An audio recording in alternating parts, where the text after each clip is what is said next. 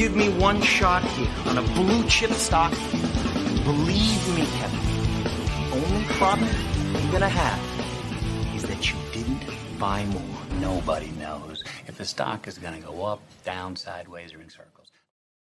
What's going on, NBA draft fans? Your boys are back. The Wolves of Ball Street, your favorite draft analyst. My name is Corey Tullaba, and I am here, as always, with my co-host, Albert Garbage Time Gim. Albert, what's going on, brother? What's going on, old friend? It's been a minute, huh? I know. It's been a couple forever. Weeks. Yeah, but we have a lot going on. I do want to say that I'm so committed to us coming back that we are currently recording during Game 5 of the ALDS where my Yankees are playing the Indians. Oh, sorry. Oh, wow. I almost messed up there. The Guardians. You almost got us canceled. I know. I apologize, everyone. The Guardians. But look, the Yankees are already up 3-0 in the first inning, so this is a perfect time to record. I'm ready to go. I'm ready to tell some stories, and miss you, bud. It's been a while. It has been. And to all the listeners, thank you for sticking with us. We have a major announcement. If you've been following along with the rest of the No Ceilings crew, this may be something that you've already heard, but this is going to be the last episode of the Draft Deck NBA Draft Podcast on this feed. I paused for a second to give you a little suspense. The Draft Deck NBA Draft Podcast isn't going anywhere except for we are moving over to the No Ceilings NBA Draft Podcast feed. We have decided that as a crew, instead of having our individual podcasts, we are still going to do our individual shows, but we're going to collaborate onto one feed. So we're going to have Draft Deeper. We are going to have the No Ceiling Show. We are going to have the Draft Deck. We're going to have Deep Dives. And we're going to have a special new show that I believe we're calling Home and Away, which is going to be hosted by each individual member once a week of the No Ceilings crew, where we bring on outside guests to come provide insight and chop it up with us. So it's very exciting. I think that the fact that we're going to be able to now deliver daily podcasts, just as we're able to deliver daily NBA draft content to our website is going to be a game changer, and it's going to allow us to grow and do some really cool things. So I'm excited for the move, but again, this will be the last episode on this feed of the Draft Deck NBA Draft Podcast. We will give you a little 30-second commercial reminding you when the move actually happens. It's going to start next week of October 24th. We will be recording on, or we'll be releasing our episodes on Thursdays? I think we're Thursdays. We're either going to be on Wednesdays or Thursdays. Right. But we'll be on the No Ceilings NBA Draft feed.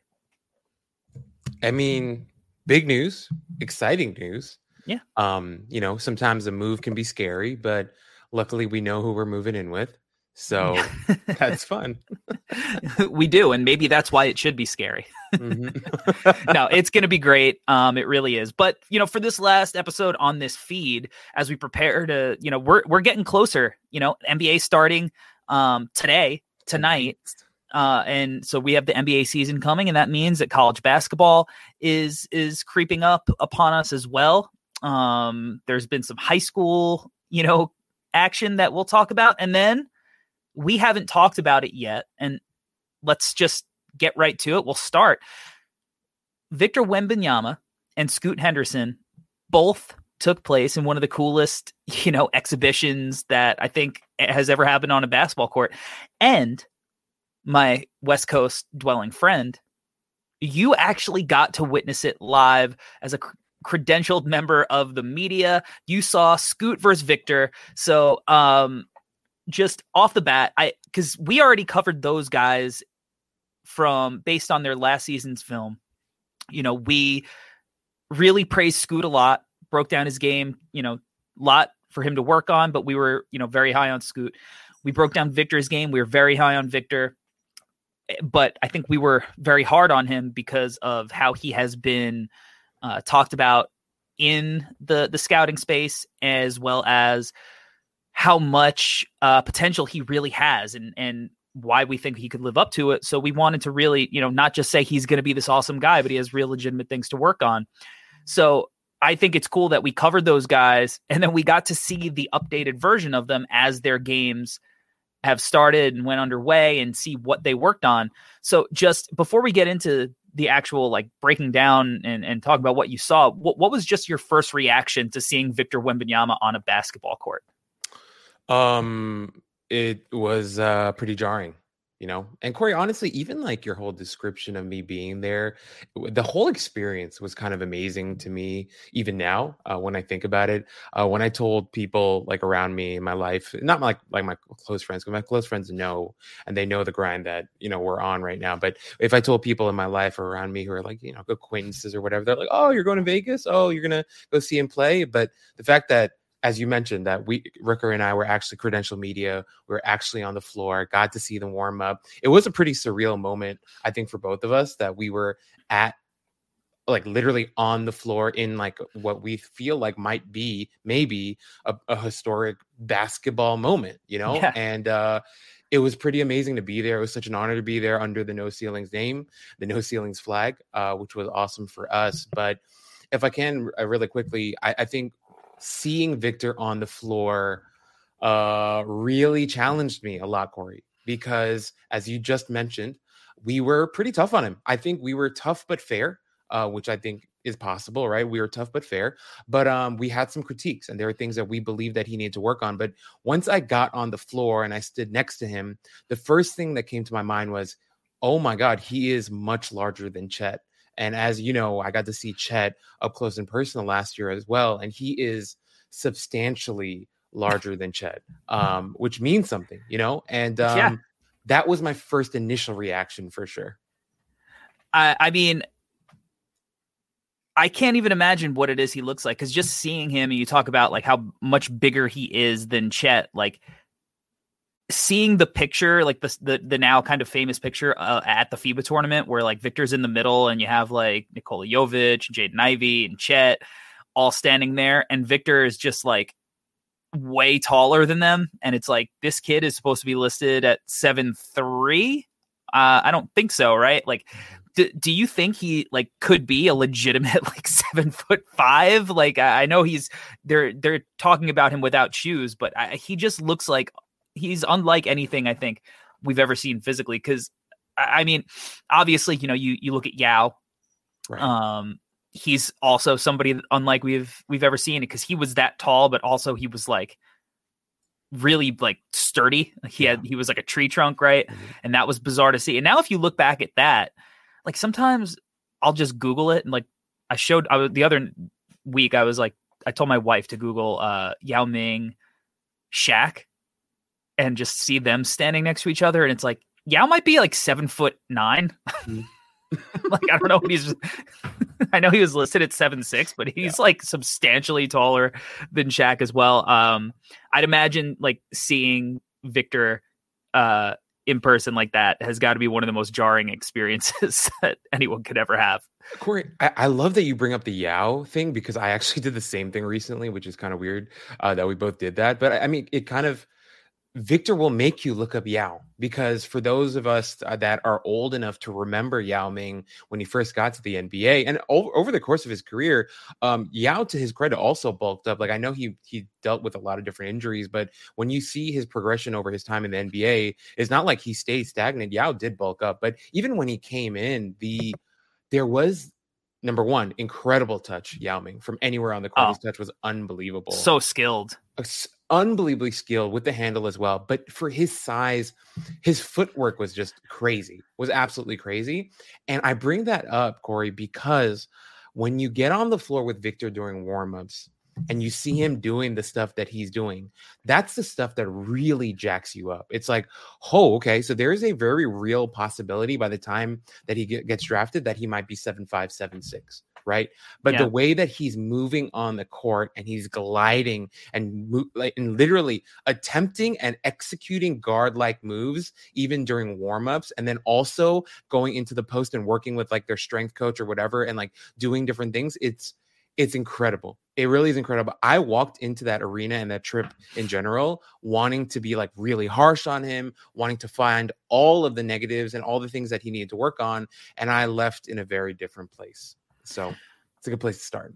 Yeah. 100%. What was like the feeling inside the arena, the energy, like as everybody like lined up at half court and the ball is about to tip off, like just what was the feeling like inside the arena? The first thing I'll say is the coolest part of it all is all the NBA was there. And you can tell.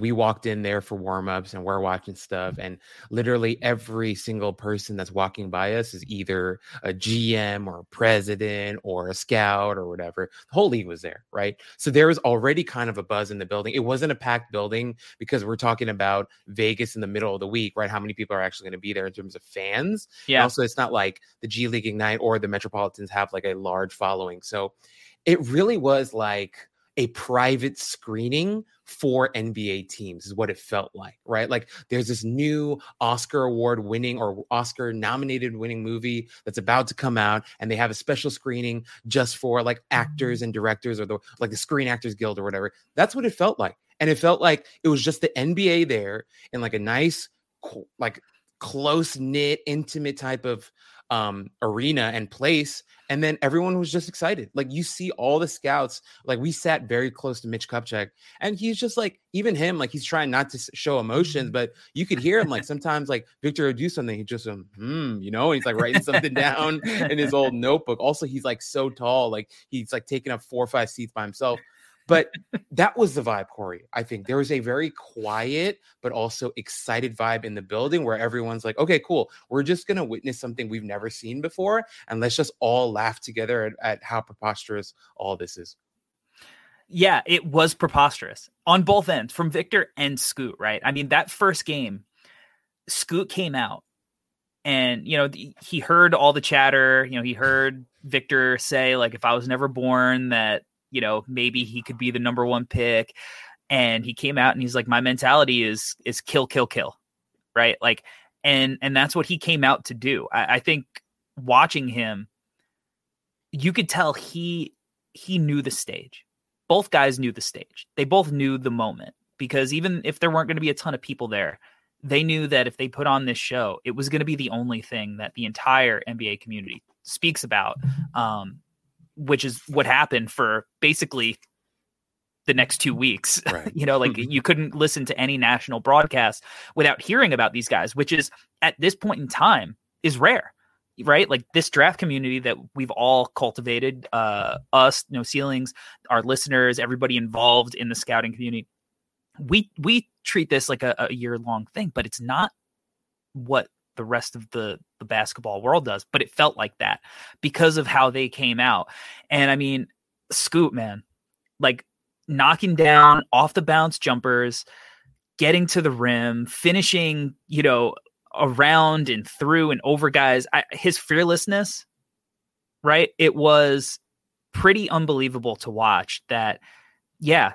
We just talked about why Victor Wembanyama is this jarring human being who's so insane to look at. And Scoot's like, no fucks given. I'm going at his chest. He was just, he looked at it as an opportunity to be like, doesn't matter who you're going to put in front of me. I'm going at this dude's throat. Corey, I couldn't have put it better. He came out pissed off is the best way I think I could put it. Like he just came out angry and was like, look, it was this thing where in the first couple of minutes, I think he hit a jump shot or something, and he's coming back down the court, backpedaling. And Corey, when you're excited and you clap your hands really hard, but you clap them so hard that in your head, you're like, shit, that kind of hurt a little bit. It was one of those where Scoot was so amped up. He's like pounding his hands, and like he gave Leonard Miller a high five that was so hard that I thought Leonard Miller's hand fell off. Like it was one Maybe that's why he missed all those shots. Maybe we can blame Scoot now, but the energy, and it was full on like, look, buddy, like everyone here, all these front office execs clearly came to see you, but understand this is a shared stage. You are not the star, and I'm not like a supporting actor. We are co-stars in this drama that we're drawing up together here in the middle of the desert. You also to mention, the Dollar Loan Center is not near the Strip. This is like a 25-minute drive from the Strip in like, I have no idea, like this random dusty area of Nevada. But it was incredible because he said, look, I'm here to show off what I can do as well. And he did an incredible job of doing exactly that. There was, as you mentioned, no fear. He took it personally. He took tough shots, made great reads. And just from the first half, right, he really dominated and said, you know what? I'm not going to sit back. I'm going to come out here on the front foot. I'm going to hit you in the mouth. And I want to see how you react with Scoot's, I guess, his mindset walking into it. And it was beautiful to watch. And as Corey, you and I are huge fans of Scoot, to see him come out with that mentality, because Corey, people can talk the talk, but for you to actually step out there on the court, knowing who's in the stands, all 30 NBA teams being in the stands, he was like, no, I'm going to make the most of this opportunity. And it was really, really encouraging to watch. No doubt about it. And I think it's funny, you know, we sat next to Scoot at Summer League for Spurs Cavs, like Summer League game. It was in the small gym, and not a soul knew who he was. And that was in July. Right. It's a few months later, and in that same scenario, he couldn't walk through that gym. Correct. So I mean, that's how well he performed, that he is now like already, I think, a household name amongst like NBA fans. But I'll tell you what was the most impressive thing to me about Scoot's game, because you saw the athleticism. He knocked down some shots because it wasn't the shot making. It was definitely him stepping up to the moment. Right. Because I still think that once we get into this long 50-game G League season, we're going to see a lot of stretches where Scoot struggles with his jumper.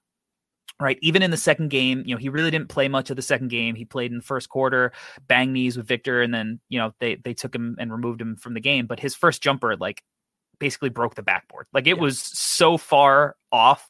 Like, it was crazy.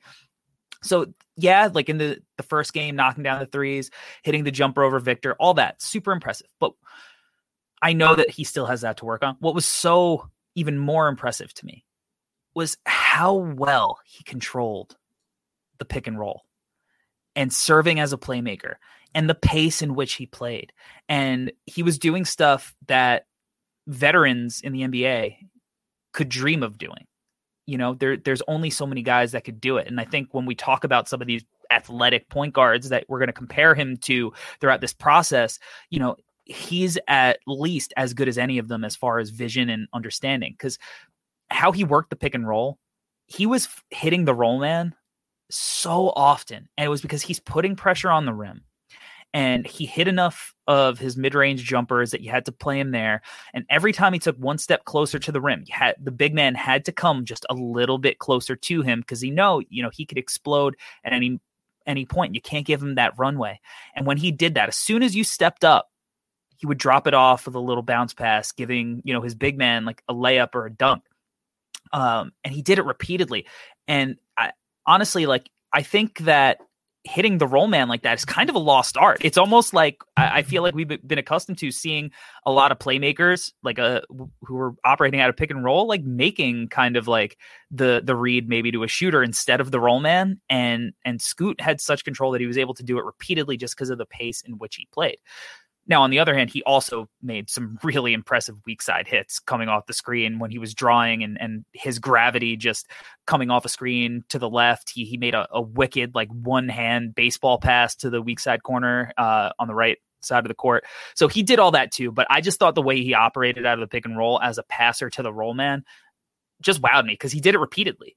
Right. No, Corey, I think the best way to put it is, if we talk in football terms, like, you know, you have some quarterbacks that you would consider like a college level quarterback, right? A guy who's going to make one read, he's going to kind of come into the game with a script, know that on this play, this is my main read, I'm going to get it to him. If that breaks down, he can't really process what the defense is doing and then adjust to the next receiver, right? Let's say pre-snap, it's like, okay, I'm going to go to the X receiver over here. I know that I'm going to make that throw. If the defense takes that away, he's kind of lost. The thing that was so impressive about Scoot is his processing was unbelievable. And Corey, that's something that you really emphasized to me when we were together at Summer League, and you were telling me about shooters and their process and how they attack and how they react to the defense, and how as you mature and you become a higher level player, the timing and patience and execution of how you go through your process really separates the good to the great to the elite, right? The thing that was so impressive with Scoot that I want to agree with you on is that as he was manipulating the pick and roll, every time you run the pick and roll, it's not going to be the same outcome. Although NBA 2K, you might get the same outcome every single time. In real life, it doesn't work like that. Defenders are going to react.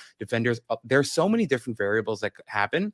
The thing that was so beautiful about Scoot is that as he was running the pick and roll, sometimes his big would come off clean, roll right away, and there's an easy pass there. Sometimes his big man would get caught up a little bit, take him an extra second. Scoot would see that, know that, watch how the defense reacts. He'd give a little hesitation and still deliver the pass perfectly to his roll man. So, Court, the thing that impressed me so much was, as you mentioned, the manipulation of the pick and roll, and then also the layers off of that, right? Like as all the attention and the magnitude of the pick and roll happens, then it opens up some of the exterior things like a weak side hit or whatever.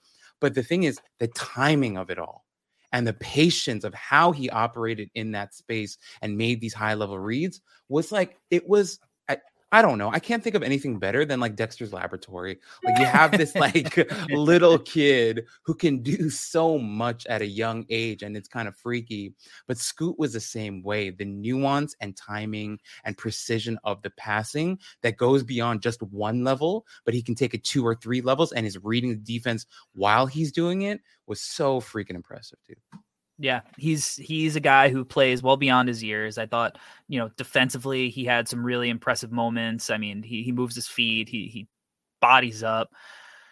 It's going to be really fun to watch his progress throughout a 50-game season, right? Like, the G League guys were not used to that long, maybe 20 games, right? I mean, like the first year they were playing in the bubble, their game, so it was even harder because, those flat stats were kind of inflated a little bit, but you're going to get to see him go through ups and downs and trials and tribulations and face adversity. And you're going to see him be awesome, and you're going to see him struggle. And it's just going to be a really fun journey to watch. Now let's talk about Victor, because Victor has not left the number 1 spot on my big board. Yeah. But like you said, we were hard on him, because I think that when you are labeled as potentially the greatest prospect ever, or the greatest prospect since LeBron James, you deserve to, be looked at and talked about without just saying he's awesome, he's this, he's that. Like he's got real stuff that he needs to work on if he's going to fulfill his destiny of like modern Kareem Abdul-Jabbar. So watching him, I was like, I want to see if he can actually, if he shows improvements in any of the things that we want to see improvement on. Because the one thing that we haven't seen from him is we haven't seen what he looks like with the NBA context, NBA rules, NBA spacing, right? We've seen the European stuff, we've seen the FIBA stuff, and it's different. The rules are different. The spacing's different. What was he going to look like in an NBA context? And could he take some of those weaknesses, and with the extra space and the different rules, can he take advantage of that? And oh boy, did he. Oh man. I mean, watching that, 'cause I thought that, he came on a little bit slow, like he didn't come out of the gate like Scoot did, where I was like, wow, this is the Victor game.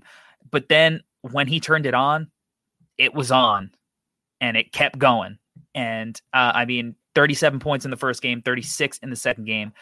I mean, he hit, shots off the bounce, step back, movement shots. I thought that he got to the rim and he finished through contact. I thought, he wasn't settling as much for like really tough fadeaways. Like he still went to that, but he used it more as a weapon instead of a crutch. I was like, oh my God, I'm blown away by the kid, because everything looked great. I mean, the shots were falling, and that's great. Sometimes they're not going to fall and it'll look less great, but offensively, I thought he was still finding ways to score. Like even if he didn't knock down 7 threes or 6 or whatever it was, he still would have got to 25 points, because he was getting to the free throw line. He was, he was just being aggressive in ways that we wanted him to be aggressive, right? Like, and I think the NBA context helped that. I think the moment helped that, and I can only imagine what seeing some of this stuff live looked like. Because, if you say, yeah, just seeing him was jarring. I mean, what was it like watching him take like a fall away three from the right corner where he's like falling out of bounds and, swishing nothing but net. It was alarming, Corey. It was alarming. Cup of tea in French, I believe, is tasse de thé. And the NBA game is Victor Wembanyama's tasse de thé, because this dude had an absolute...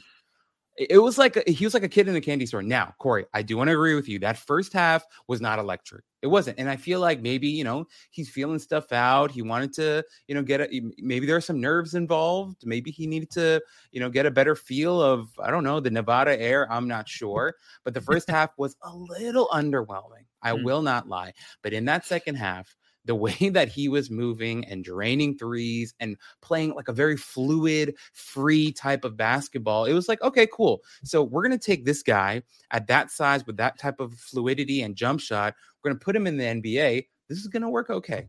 Like, I think it's going to work okay. I think NBA teams are going to be pretty happy with this guy on their squad. But Corey, I will say it was a thing where eventually Rucker and I were just laughing. Like, there really is no other reaction to it other than to laugh, because it's so strange and different. And I think even in the aftermath of being there in Vegas for the next couple of weeks, just watching back at the highlights, because we saw it live, it's different watching it live and on tape, of course.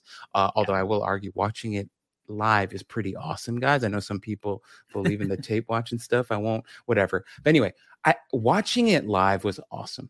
And watching it on tape afterwards, it was like, oh, wow, like, this is pretty ridiculous what he was doing even in the moment. But to see it again on tape, it's like, this is special.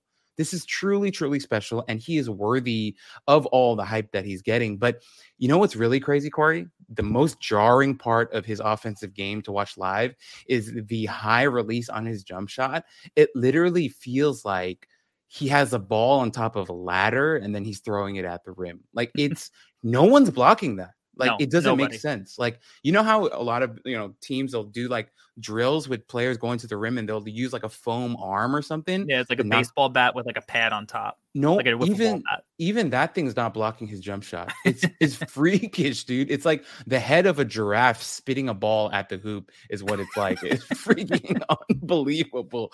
But it's a lot of fun, dude. Yeah,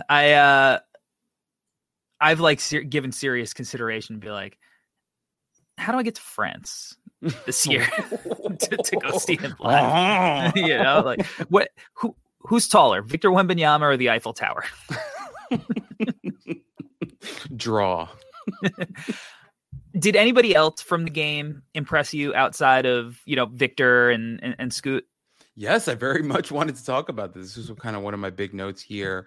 Wanted to mention, number one, Leonard Miller, bad at basketball. Not ready. Kid's not ready. Not ready. He's a long ways away. I know people liked him on Twitter and stuff, but watching him live, it was like, okay, so this guy is like 3 years away from being 3 years away. A lot of work needs to be done with Leonard Miller. When he shoots a basketball, there are a lot of moving pieces. That's not a lot of fun or aesthetically pleasing to watch. The guy that I really enjoyed watching a lot, his name is Mojave King. Mm-hmm. I believe he's from Australia, if I'm not wrong, or New Zealand. But he was very solid, Corey. He felt like, the G League Ignite every year, they have some veterans. They still have Pujetter on the team. They try to incorporate some older guys. Mojave King is a young guy, but plays like an older guy. So you can understand the rationale as to why they added him to this team. He's not starting for them, but he comes off the bench. He gives them a lot of composure and poise on the court. It feels like he's not getting sped up. He plays a very good role for them. Just a rock solid player that I think is going to have a role in the NBA. I think he's a guy, even while in Vegas, he hit some threes, and that was kind of one of the things on him before he got here playing for the G League, that, his shot needs to improve. His jumper actually looks improved, and his floor game is really nice, makes a lot of good decisions, but also he fills a lot of gaps and holes all over the court. So I was very impressed with Mojave King, actually, and I think he's going to be good. And the last guy that I wanted to mention, who was a big Hoop Summit name and a guy that garnered some attention as he recently signed a 7-figure deal with the G League Ignite. His name is Lendon Johnson, I believe, right? I think it's Lendon Johnson. Watching him warm up, he never got to play, but we watched him warm up a couple times.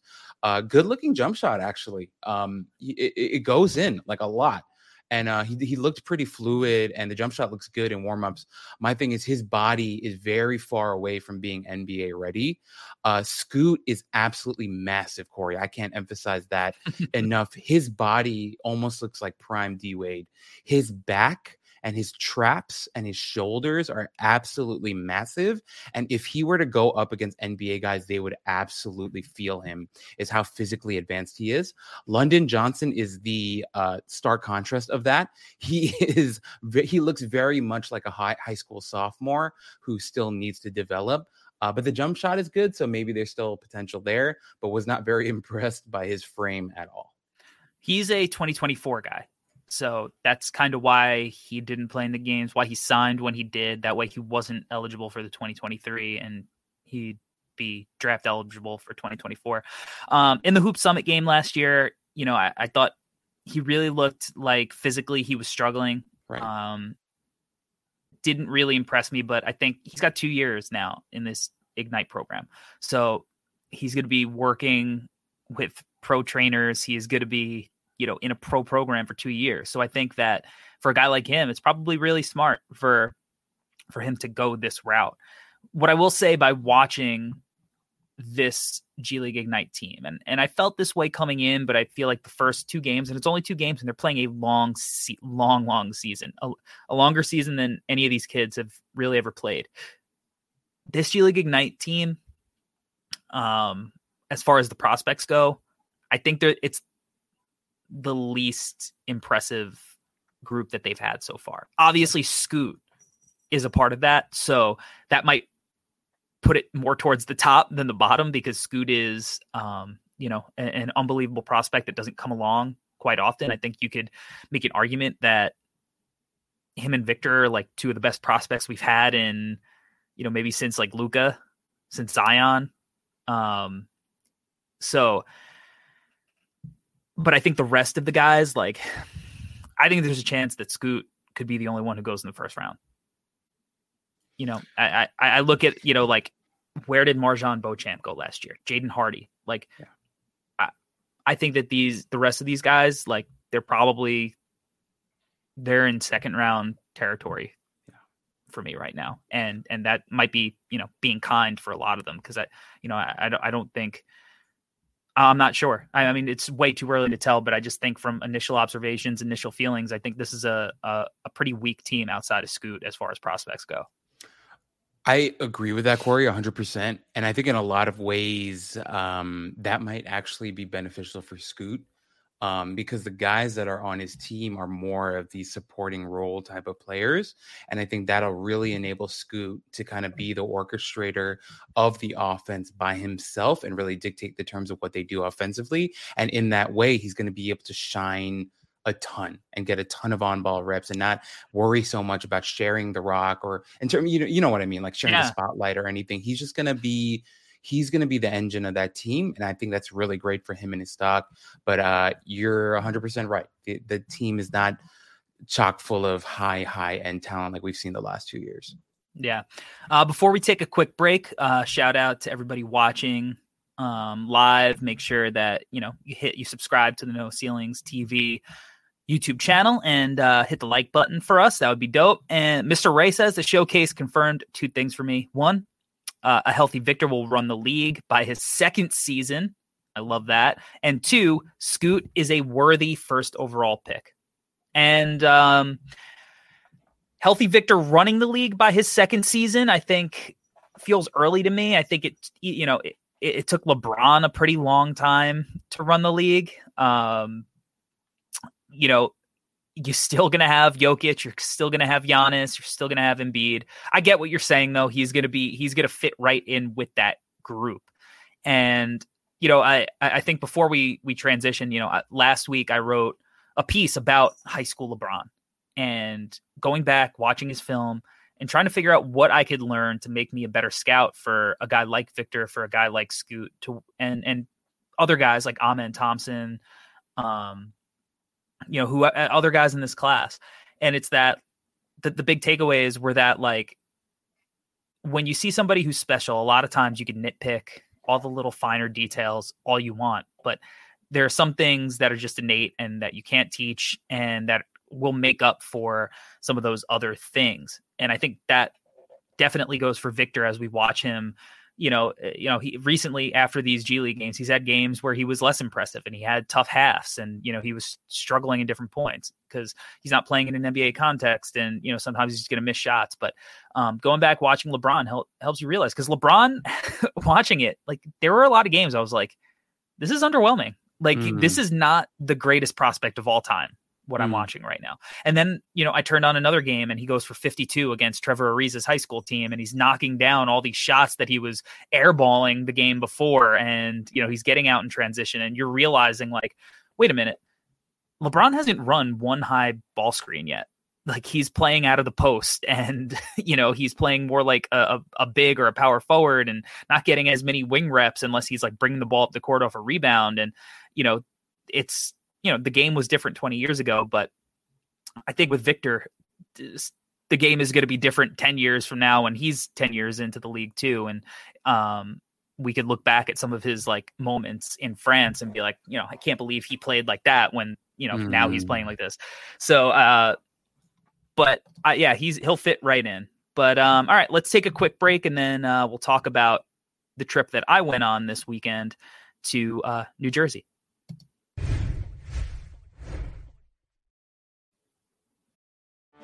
Get ready for the greatest roast of all time, the Roast of Tom Brady, a Netflix live event happening May 5th. Hosted by Kevin Hart, the 7-time world champion gets his cleats held to the fire by famous friends and frenemies on an unforgettable night where everything is fair game. Tune in on May 5th at 5 p.m. Pacific time for the Roast of Tom Brady, live only on Netflix.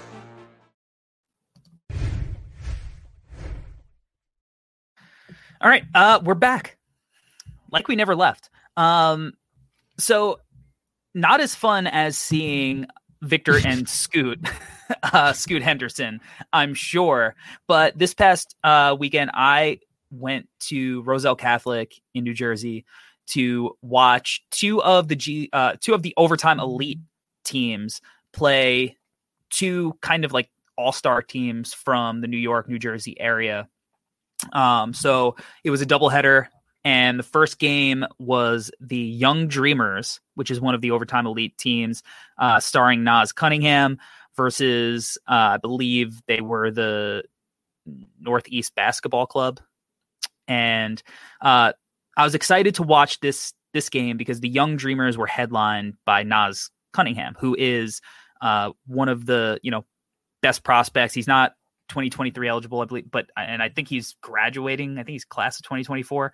So he's years away from entering the league, but I was really excited to get an up close look at him, and walking on the court, taking video, watching them just in layup lines and stuff. I was like, these guys are huge. Like they're huge. And, that's something that, I wasn't expecting, because these are kids a lot of these kids are years away. The one team from the overtime elite that I didn't see was the Thompson Twins and the City Reapers. So, but Naz Cunningham's like, he's got to be a legit like 6'7", 6'8" right now. Yeah. He's a couple of years away, but this kid is smooth, man. Like, what he was doing was absolutely effortless. He came out he only played one half, because early in the second half, he drove to the hoop, got fouled, and he twisted his ankle, and he didn't return to the game.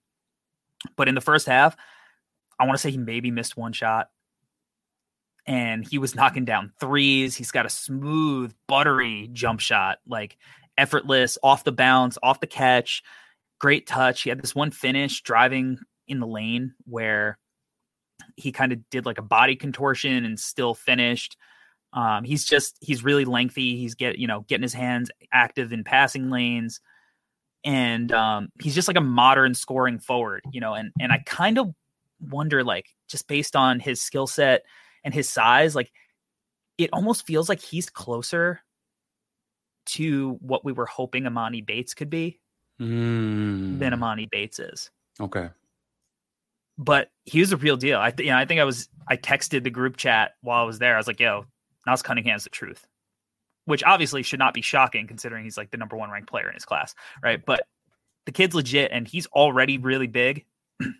So as he continues to mature and grow, his frame, I think he's going to be able to put on like some muscle and whatnot. But I was very impressed by Nas Cunningham.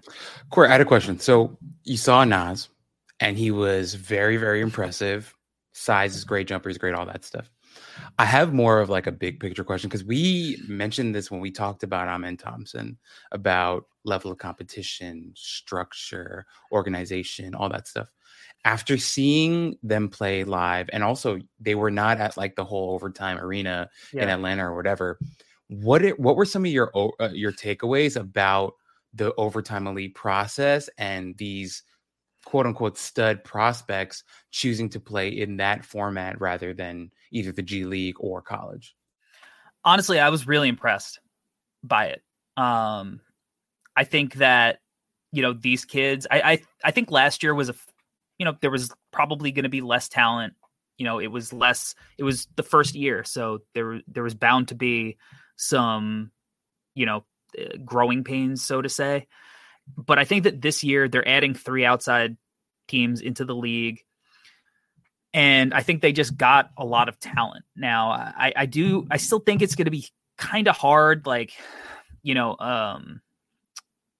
analyzing the Thompson twins in games against some of these teams. Cause like one of the guys I want to talk about, Bryson Tiller, who was one of the most impressive prospects I watched this weekend. He's a 2026 draft kid. Jesus. Wow. Yeah. He's he's a 2026 draft kid. So, how do you accurately,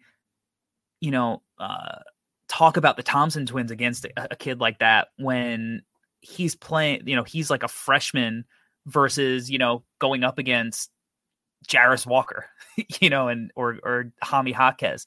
It's hard. So I still think that I'm going to struggle with that. But I think from a development standpoint and what they're doing with the kids, I do really like it. I think that like Ryan Gomes was the coach of the Cold Hearts, which was the second overtime elite team that I watched.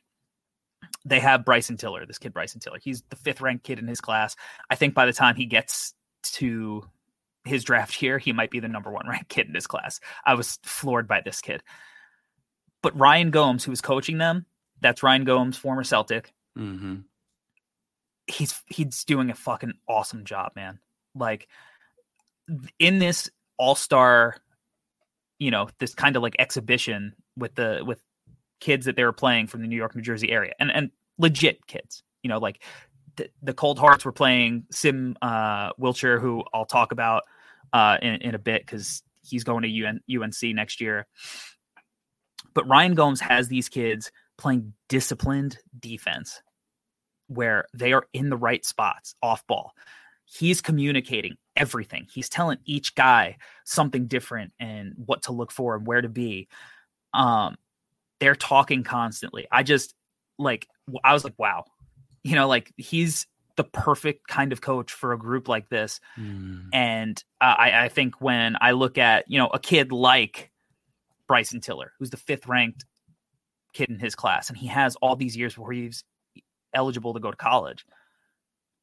I see the benefit for a kid like him to go to the overtime elite program versus going and playing at maybe Montverde or a prolific prep or something like that. Like, I think that in that context, this overtime program is going to be amazing for these kids' development because they're playing a lot of high level talent, a lot of kids that are, going to be going, because we also have to realize like a lot of the kids this year that have come on into the program, they're bypassing the money, the guaranteed money.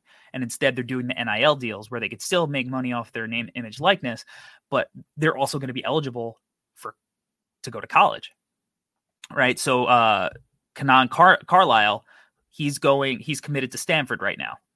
And, he was playing with Nas Cunningham. So like they're playing with talent that is going to be able to use this experience as a springboard for the next step. And I think that's the right move for the overtime elite. I think that the Thompson twins, they are special athletes with a lot of talent, and I really don't think it's going to hurt their draft stock the same way it might have like Jan Montero. So in that context, I think guys who are like just going there as a springboard to make the next level to the draft, I think that's up in the air. That's a little iffy, but just using their platform for these younger kids to grow and play against top end talent, that I think is the direction that they're going to keep moving into. And I think it's really smart, and I think it's really good for these kids. I think the point that you make, Corey, is really interesting, just because, I mean, first off, the Thompson twins are going to be just fine. The way that people are talking about them on Twitter, they're like the second coming of Jesus. But I think it's going to be interesting to watch, because this feels like the first step into something that Europe has had for a very long time. So if you look at soccer teams in England, they have academies where they're picking up kids that are 10 years old, 11 years old, that are playing under their team colors and the academies, and they get the whole shebang until they're old enough to they're 16, 17 and can sign their first professional contracts. It seems like the Overtime Elite is a version of that. Now, of course, the Overtime Elite doesn't have any affiliation with the NBA or any NBA teams, but this is something that I feel like has been coming for a long time, where I imagine these kids at the Overtime Elite are focusing way more on basketball and way less on academics and stuff like that, because that kind of makes sense. I'm sure they are getting an education. I'm not saying they're not getting an education, but it's something we've seen in Europe for a very long time. And it makes sense, because it's very satisfying and cool to see these kids that you've seen since they were 10 years old and were in your system and program eventually playing for your team. And, the Overtime Elite is not exactly that, but it's cool to see that we're taking a step in that direction. And in a year, 2 years, 5 years from now, I think we're going to talk a lot about how this started. And I think there will be a lot of development, because it seems like the Overtime Elite just decided to do something that nobody else is doing. And it's a great idea. And so the execution of it last year may not have been perfect, but as time goes on, it looks like it's just going to get more interesting. Yeah. And that's exactly how I described it to somebody this week who was kind of like asking me to, they're like, because like you, like my friends know what's up, but the people that are in the periphery of my life, when I tell them, they're like, so what is the Overtime? And I kind of explain them. They're it's like a football academy, where it almost feels like these kids are kind of like child actors, and like you said, they have to go to school, obviously, right? Like they have but they probably, have very structured like tutoring lessons versus like they're going to classes, and their primary focus is preparing them for life in basketball. And I think in that regard, it's really cool, because I think that a lot of these kids have some really high level potential that they'll be able to be the most prepared that they could possibly be for that next jump when it comes years from now. Because I'm telling you, like this kid Bryson Tiller, and I think I sent a clip in the group text of him like getting the ball on the block, just bully balling his way, and then turn around jumper from like the short corner. I mean, this kid's like 15 and he's like 6'9", 6'8", huge frame. He played hard. He had this coast to coast take in the open court where he threw down like this monster dunk. And he just destroyed the rim. And as like, he reminds me of like a Patrick Williams, like, somebody like that who just, and already, and I had to like keep looking it up. I'm like, there's no way that this kid is only this like, so the competition's good. I mean, they had, I forgot what the kid's name is, but he was like, I think MVP of the FIBA U17s he's from Real Madrid. Like he's on one of the teams. So I think it's a really good opportunity. And like I said, like these exhibitions, it's not like they were just playing some like no-name kids. Like there's this kid in the first game, Tahad Pennington. He has offers from Auburn and Kansas right now.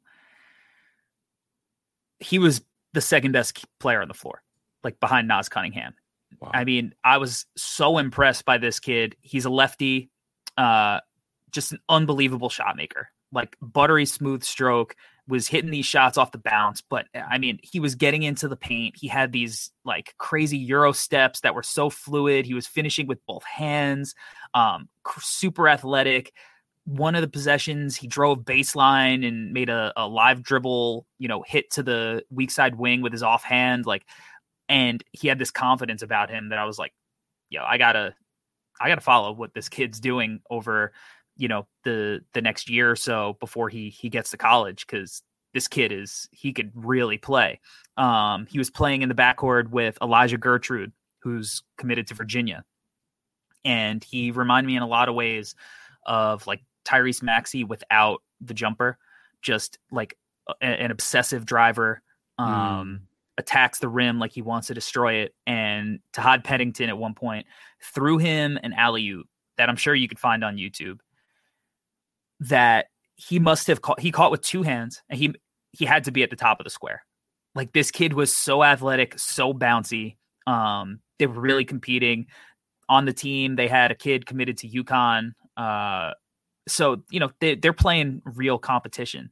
The other game with the Cold Hearts, which first, quickly, I want to mention Trey Parker, who, I posted a video on TikTok and YouTube, which has done really well. This kid's he's listed at 6'1". I don't think he is 6'1". He's probably closer to 5'11", 6 foot. And he has some of the most impressive bounce that I've seen in person. He was doing between the leg dunks, just cocking it back. And he wears number 69. So I think Trey Parker's a cool guy, and he was a lot of fun. But yeah, they were playing against the Tri-City All-Stars, I think they're called. And Sim Welcher, this kid is, right now he's ranked 19 on ESPN for the class of 2023. He's going to North Carolina. This kid can hoop, man. And, his coach had hit me up a couple of months ago, be like, oh, if you want it, you got to check out my guy Sim. He's also got a guy on the Roselle Catholic team with Sim Wheeler, who's going to Duke. And so that's a pretty good, it's a pretty good squad. Not bad. This kid Sim, man, 6'3", beautiful stroke, unbelievably tight handle, likes to move off the ball, unselfish, makes plays for each other. I can't wait to watch this kid, next year at North Carolina. He seems like he could slide in and take Caleb Love's place, right away, very similar type of player, tough shot maker. So there was just a lot of talent at these two games, man. Between the Overtime Elite teams and the two All-Star teams put together from the area, it was a lot of fun. And, I'm grateful to the Overtime Elite people for, setting that up for myself. And I'm really excited now. They really got me juiced because, next week I'm going to the Overtime Elite Pro Day in Atlanta, Georgia. So I'm going to get an up close look at all these guys again, get an up close look at the Thompson twins, which I'm really excited to see, because some of the athleticism of some of these kids popped in a way I wasn't expecting. Right.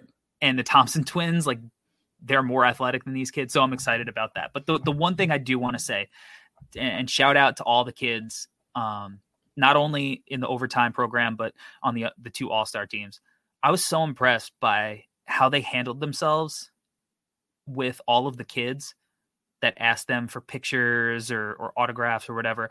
Because I mean, it was just so cool to see these kids hang out in this high school gym. I mean, really, there's no, there's security there, but there's no security, right? These kids, they could walk around in between games at halftime. They're shooting on the courts, and the guys on the overtime team, Kanon Carlisle, he's rebounding for these kids.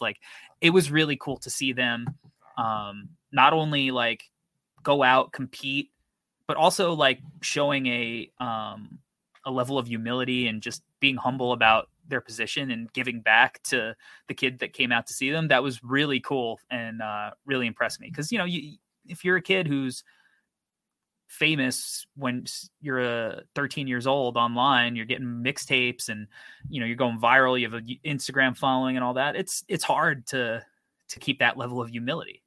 and these kids all had it. So shout out to all those guys for, sticking around and, hanging out with all the fans and stuff. That was really cool to see. I can't even imagine being that age and then getting asked for autographs, like what that would have done to my ego. But respect to those kids. Awesome. Yeah, respect, man. It was really cool. I think that's all I got. I mean, I was impressed by Nas. I was impressed by Peddington, Carlisle, Bryson Tiller. I thought that Tyler Smith had some moments. Again, Sim Welcher, Keel Watson. He's headed to Arizona State. He looked pretty decent. So a lot of talent. And again, shout out to Ryan Gomes, who's doing a phenomenal job with that Cold Hearts team. And I can't wait to see how they develop. All I'll say is, Corey, when you get to the overtime lead pro day, make sure you tell Amen Thompson I said hello. Will do. Will do. Oh, God. All right, guys. Hey, look, I think that's going to do it for the last episode of the Draft Act NBA Draft Podcast on the Draft Act NBA Draft Podcast feed. Because as we said at the top of the show, we are moving over to the No Ceilings NBA Draft feed. So if you have not already, head over to that feed and subscribe. So starting the week of Monday, October 24th, you could stay locked in for 5-day-a-week coverage of the No Ceilings NBA Draft team. We will be on either on Wednesdays or Thursdays, and we're very excited. I know, the Home and Away podcast, you've been cooking up, a theme for your show for a while. So I'm excited to, listen to that when you get on your Tuesdays. That'll be on Home and Away will be on Tuesdays. And then we also announced that we have a preseason draft guide coming out. And we have new merch coming out. So next week, Monday, October 24th, is going to be a big week for the No Ceilings team. And we're excited to see everybody there. So shout out to everyone. Make sure you stay locked in because it's going to be a really fun 2023 NBA draft cycle. And we have a lot of stuff in store. So it's been real on this podcast feed, everyone. And until next time, for one last time on this feed, we out. Peace. Peace.